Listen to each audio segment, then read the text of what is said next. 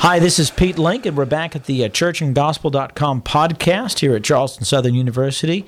And we have just finished one of the most exciting events we've ever had in the School of Christian Studies here at Charleston Southern. It's a brand new event, the first time we've ever done it. We took a leap of faith, and we asked our dean, Ross Parker, and our New Testament specialist, Dr. Ed Gravely, who's here with me today. Hi, Ed. Hello. To talk to high schoolers about apologetic questions and issues. So we want to take just a short time today to kind of talk about what we talked about this weekend, because we believe one of the things that is very important is that a vibrant church here in South Carolina depends upon a church that's bringing the reality of the gospel to bear in life's most difficult situations, but it's not only for everyone in the church, but especially for these teenagers. So, Dr. Gravely, Ed, how was the weekend? Did you have a good time teaching? I did. We had a great time. We had set out 70 seats, had sort of 70 slots, just about filled all of those. So we had a great group. It was small enough to where we could really do a lot of interaction. They got to submit a lot of questions. As you know, your phone was ringing off the hook with the questions. I had a great time. It was a blast. So how did we design the conversation? Guide everybody through the three questions that we tried to tackle. Right. So it looks like going forward, Endure is going to have 4 sections, and it'll be 3 sections of teaching, 2 before lunch and then 2 after lunch.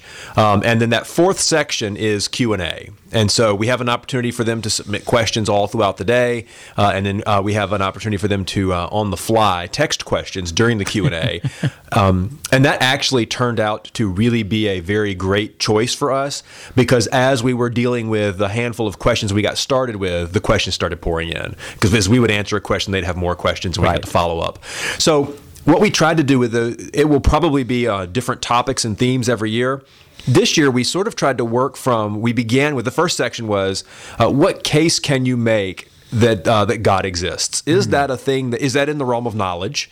And if so, how would you go about making a case? And then what Dr. Parker did into the second section was actually deal with the moral argument for God's existence, because we were transitioning to moral apologetic issues, and so can there a case be made for God's existence? And of course, Dr. Parker and I would say yes, there can. Yes, loud yes, right. And then one of the best cases, and I thought Dr. Parker did an excellent job, was the moral argument for God's existence, which is if there was no God, then there would be no truly morally good things, and yet there are objective moral values, therefore God must exist. And of course, C.S. Lewis, most famous sort of proponent of that in Mere Christianity. And then we moved from that into it's still apologetic, but it was more theological in nature, and that is the question of, so then why, if there is a moral God, and there are moral absolutes, why does God care about sex? There are lots of things in this world for which God did not give any moral absolutes. He didn't give any moral absolutes about light bulbs or about shoes, but he did give moral absolutes about sex. And so why is that? Why does God care about sex? And then, of course, that raises as a Christian, when you begin to, in our culture, make declarations about God's objective truths about sex, you run into a number of issues. And we answered a bunch of questions related to those issues, but the one we dealt with in the third section was how do we consistently and intelligently read the law codes in the Old Testament in a way that is what we want to read. In short, we want to read the Old Testament in the way that the Bible instructs us to read it. And so we gave it the provocative title of, why do Christians condemn adultery but eat bacon? Yes, which is an eternal question, I believe. This is a great weekend because, remember, these are high schoolers. That's right. Who are processing these questions. And a lot of times there's an older model of ministry that would view high school ministry as a starting point, a weekly. We've never taken that view here at Charleston Southern. We actually believe that this is a genuine front line of where the church interacts with culture. And if you'll notice with young people, they are shaped by many things, obviously. Young people in the church, young people without the church, they have all these different influences. And so what was helpful about Endure is these questions. How do you know there's a God? And, why do you read the law codes the way you do? These kind of questions that we ask. These are questions that they're directly being faced with when they deal with unbelievers. In other words, that's right. When you ask these questions, you're teaching them how to live the gospel intelligently, patiently, kindly, faithfully in a world that is opposed to the gospel. And by the way, the world has always been opposed to the gospel. We're tempted to read that today's culture is the first time this has ever happened. Obviously, we read the scriptures from Genesis 3 to the end that it is a common theme that humanity doesn't like being told that God's right and we're wrong. Yeah, and in fact, it's interesting you say that, because as we moved through the section and we got to eat lunch with the students and we got to interact with them, it became clear that there were... So with the first session, everybody in the room, as far as I could tell, was already convinced that God exists. Right. So the apologetic, they're high school students. Just put the context. They're high school students who spent an entire week sitting in class all day, and they took came their to us on a Saturday. That's right. So they're pretty committed, right? They are. And so we helped them think through. Okay, so here's this thing that my mother taught me. Here's this thing that my father taught me. Here's this thing that my pastor taught me. How can I think through that on my own? Right. And then also expand that to, what do I say when people ask me questions? Why do you believe in God? How do you know God exists? Right. We help walk them through how to engage with their culture. But as we moved into the sexual issues, what became clear is that there were a number of them where they know generally what the scripture says about sex and modern contemporary issues. But it was clear to me that they were struggling with whether or not that's true. Right. Or they're struggling with whether, how, because, they are being programmed by culture to deny some of the essential teachings about sex and gender in the scripture. And I think it would probably be fair to say that some of the things we said, we got looks of, I'm not sure I believe that. Right, and this is what's great about it is we were able to, by the way the questions were designed, the questions they asked us, and also the questions we were trying to answer, where they had the freedom to push back and say, yeah, absolutely. Well, why is this? Because here's the problem: if the only reason your child believes that marriage is between a man and woman is because you told them so, that probably will not allow them to endure in the faith in and of itself. That's right. You have to have a biblical, theological, intellectual way to begin to answer these questions. We want to equip them with that, so that when the world comes to them with all these things that are wrong about Christianity, we can do a couple things. Number one, where Christians have failed to live up to the gospel in these areas, we can admit it. And this was one of your main points. Exactly, yeah. And when we talked about this question of why do Christians condemn adultery and eat bacon, there's really two issues there. One of them is, as you say, just simple Christian hypocrisy. There are plenty of moral teachings in the scripture, and this is aside from the question of what is the relationship of the law codes to the church. Right. There are just plenty of Christian teaching about sex and gender that the church has just largely been ignoring, right, in favor of making huge cultural waves about other issues. And that's not to say we shouldn't. That's not a statement about how we should be engaged in culture or what we should think about modern issues. It's just a statement of we have not always been consistent, even our own practice, and that's. I think it's perfectly acceptable for us to own up to that. Yeah. So the biblical paradigm is we are trying to remove the plank from our eyes so we can more easily help our brother or even the lost world remove the speck or even its own plank from their own eyes. And so part of what Dr. Gravely did such a great job on was helping us to recognize when we see Christians being hypocrites, not the scripture being hypocritical, but when we see Christians who have been hypocritical on some of these issues, own up to that and don't excuse it, don't apologize it, but move on to what is truth. So this was the second thing. Right. What actually does the scripture claim on this issue of sex and marriage and so forth? Because clearly this was a tough topic for these teenagers. It was, and as we moved through, and I think we saw this most clearly during the Q&A. So, right, we get a question and we begin to answer it, and I say some things in my answer that the students clearly reacted strongly to, because then the questions started pouring in again. Follow-up questions. They weren't being aggressive and they weren't being, mean-spirited or anything, but they really were like, okay, you said that. Well, what does that mean here? Right. They were thinking, yeah, this is good. Perfect. And the two cultural issues that I think we saw most clearly at play that our students are really struggling with is, number one, this idea that your sexual identity, your sexual identification, the sexual parts of you, those are the most, culture is trying its best to program them to believe that those are the only things about them that really matter. Right. And so I just mentioned the word as we were talking about, I don't even remember what the question was, but I mentioned the word celibate. That this is an option, for a Christian who is struggling in a particular area. You can remain, Christ is sufficient. And that there is a gift of celibacy in the church that serves as a testimony to the sufficiency of Christ in all things. And that sparked a very interesting reaction, because culture has programmed them that if I am not allowed to fulfill myself sexually in all of the ways that I want to, then there's just something desperately wrong with that world or that teaching. It's just almost inhuman, if you will. Right. And so this is how it's hard for those of us who are older. I'm 49. I grew up in a very different world than these teenagers are in. There were standards of behavior that were reasonably common across the culture. Right. Those barriers are gone, and instead what we're discovering is a generation that's allowed to, whatever is in their heart in this area of sex, they're being told, chase it.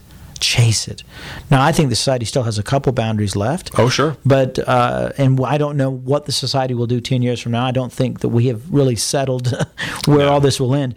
But what's happening now is you're right. These young people have been told by culture that you are defined by your sexual attraction and by your sexual actions.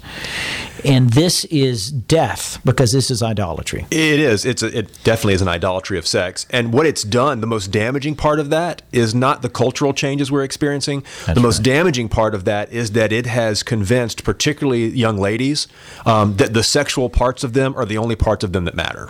Right. And this is where the gospel can come alongside men and women, young and old, from all different backgrounds, and say, listen, in the beginning, God created them male and female. Both men and women are equally valuable, and there is far more to your life than just having sex. Yeah, and in fact, when I said, to you, I could see the looks on their faces as it was sinking in when I said to the crowd, Jesus was God in the flesh. He was a human being. In fact, as C.S. Lewis says, he was probably more of a human being even than you are, and yet he never had sex. Yeah, and he never had sex. And he was a fully realized, fully complete human being. So you can think of the mockingness, for example, of virginity that has been happening for at least the last 40 years in American culture. That's intensified now. It's not even categorically possible that you could do that. If you're missing out on a part of life if you don't do these things, the gospel says. The most important part of life. Yeah, that's what the society would say. But the gospel says, no, the most important part of life is bound up in the person and work of Christ. Right. And if you're described by that, identify with that. If you identify with him, who he is and what he did, it will change who you are and what you do. This is the push that we tried to help, and Dr. Graves and Dr. Parker did an amazing job helping these young people begin to think through the implications of identity in Jesus versus identity in idolatry. Yeah, just the notion that 100 years ago, if you ask a person, who are you? The first thing that would come to their mind is a term to describe their sexual attraction, their sexual behavior. That's right. And I understand there's issues of justice and equality that complicate.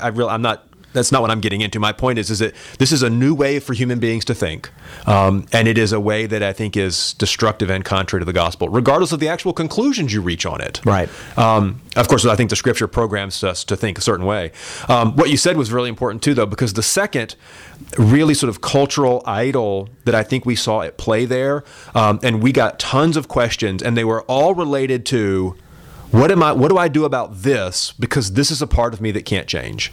Right. And yet that's entirely contrary to the gospel. That we have actually in the gospel we have two great hopes on this issue. One great hope is the power of the gospel to change everything about us. Our birth is not our immediate concern. The new birth is there's a reason why that's the central motif in John's gospel is the idea of a new birth. Right. A change. Paul talks about, being made a new creation. And I think that was a room full of kids who had very little hope in the power of the gospel to actually change them. Yeah, and that's important, because what that reveals is an inadequate understanding of salvation, justification, sanctification, and glorification. Right. Which is that second hope. We'll get to that in a second. That's right. Yep. And why do they have that? Because they have an insufficient understanding of who they are and who God is and what the cross actually has done and is doing. Yeah, and the power, the dynamite, if you will, at the very core of that is glorification. To constantly understand and have said to you and preach to yourself this notion that whatever it is that you're struggling with, no matter how many times you have failed, you are going to be free from that if you are in Christ. One day you will stand in the presence of God without fear, apart from sin, because of the work of Christ, and that actually gives you great power to let the gospel change you in this life. But it's a great hope that our salvation is not dependent on how much we let God change us. It is dependent upon the fully complete work of Christ. Yeah. Grace alone, through faith alone, in Christ alone, according to the Scriptures alone. These Reformation principles that have been rebounding, I would say, since the early church, that get amplified, obviously, in the Reformation. This is essential for us to understand that our young people are really struggling with whether or not the gospel can address this area of life. Right. Yeah. What they want to do is in essence kind of what a prior generation did with the issue of racism. And this is important to me because we can look back at the 19th century and the 18th century and the 17th century, and we can see people who we define as faithful Christians, and yet they were slave owners. They were writing about these. Yeah, and for sure. We just categorically, black, white, brown, and yellow, we look at this now and we say, how could they say that? This is the fear that there is a part of the creation, a part of us that that this generation is trying to cut off from the gospel. So we want the gospel to invade everything, especially those other people down the street, but this part of me cannot be touched. So in other words, the way that those generations struggled with racism and segregation and all this, now we have a generation trying to disconnect sex from the gospel. And I believe in the end that's obviously not going to produce real life and real fruit. Right, and that's always been the world's answer to the gospel, which is, I want there to be a God who will fix the world, but I also want there to be a God who will leave me entirely alone. Yes. That was one of your best lines, and I think that's exactly right, because... But we're what's wrong with the world. Yes, and this is where one of the things when helping young people to realize, especially because they're concerned about the older generation's political interaction. I mean, this is a common thing that younger Christians are saying, and they're not totally wrong. And indeed, my generation, we did get a lot of political interaction, right? Especially among white evangelicals, we did. However, here's the thing. The answer is not to have less gospel in our politics, but to have more gospel. Right. So the answer to this generation wanting to redesign this part of life, no. You need more gospel there, not less gospel. And I think that's going to be always, as you said, it's always a challenge. It will be a challenge for the next generation. I want to transition a bit as we get ready to consider the implications of this conference, and let you know that we plan to do this every year. But the topic next year is going to be totally different. We've designed, in essence, a 3-year cycle. And I will tell you, next spring, Lord willing, next spring, you should never say anything except Lord willing, right? We will host the next Endure 18. And one of the core questions we're going to deal with is the issue of racial reconciliation. And this is a hot-button topic today, but it has really, in one way or another, manifest itself in every generation of humanity. From Cain and Abel on down, I would say that there has been this struggle for reconciling humanity to itself.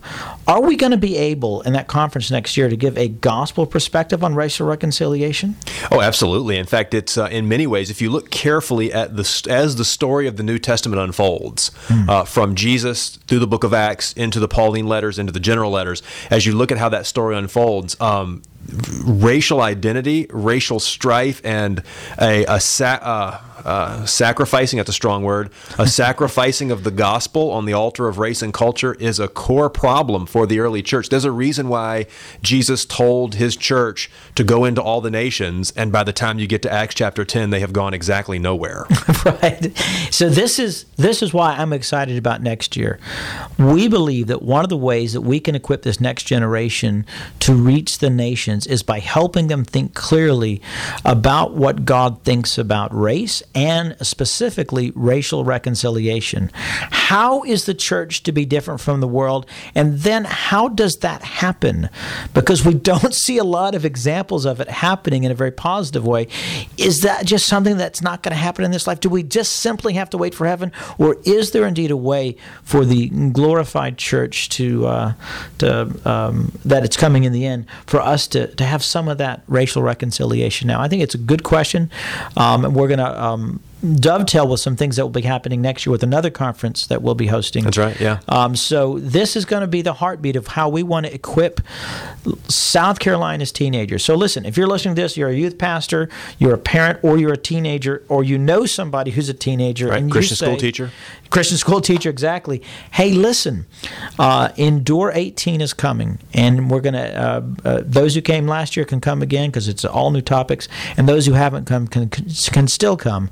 And That's right. We're going to open up to 200 seats? Is that the plan? I hope that it will be at least that. Okay. And so fantastic. We are hoping day by day to do what we're called to do at Charleston Southern, which is to help churches fulfill the Great Commission. The School of Christian Studies believes that the power of the gospel is the power to save all humanity. Dr. Gravely, thank you for joining and talking to us about Endure. Had a great time. Well, it's always encouraging to recognize that God is at work, and indeed we saw that this past weekend. We hope that your life is filled with joy in Jesus and in the Scriptures, and may the call of the gospel move and shape who you are. Thanks for joining us.